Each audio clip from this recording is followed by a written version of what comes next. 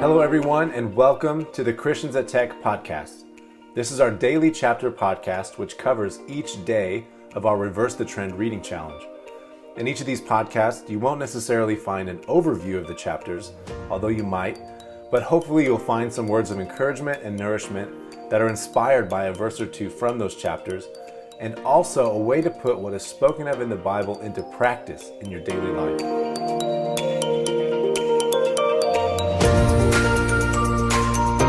Hey y'all, welcome back to the podcast. Today we're reading Mark 14, and Mark 14 has a lot of verses. And it has a lot of different people, two of which are Judas and someone simply referred to as a woman. Specifically, let's hone in on each of their relationships with the Lord. Judas was one of the 12 disciples, and he was around Jesus a lot while Jesus was ministering on the earth. Sounds pretty nice, right? To be with Jesus himself face to face. But even though Jesus spent so much time around Jesus, verse 10 says that he was the disciple that betrayed Jesus. Now what about the woman? This woman treated Jesus much differently than Judas. While Jesus was reclining at table, the woman broke a valuable flask of ointment and anointed his head because he was about to die by crucifixion. She knew what was about to happen, so she took her opportunity. We know from the Gospel of John that when this woman poured out her love for Christ, Judas made a mean comment and said, "Why has this waste of ointment been made?" He wanted to know why the ointment wasn't sold and given to the poor, but actually he was a thief. He wanted the money for himself. What a difference in how these two people regarded Jesus. Judas cared more for money.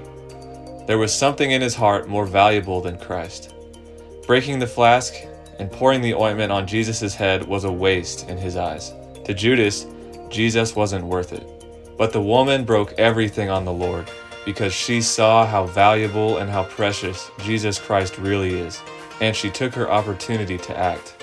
Jesus has done so much for us and loves us to the extent that he was crucified instead of us. This woman saw this and responded.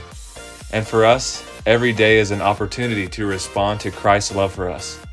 As a college student, maybe you don't have a valuable ointment, so to speak, to pour out, but we all have something valuable to us, something that we may not want to give up just yet.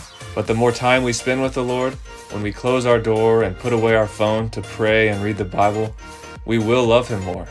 We will see how valuable he is and how much more valuable he is than whatever else is demanding our attention.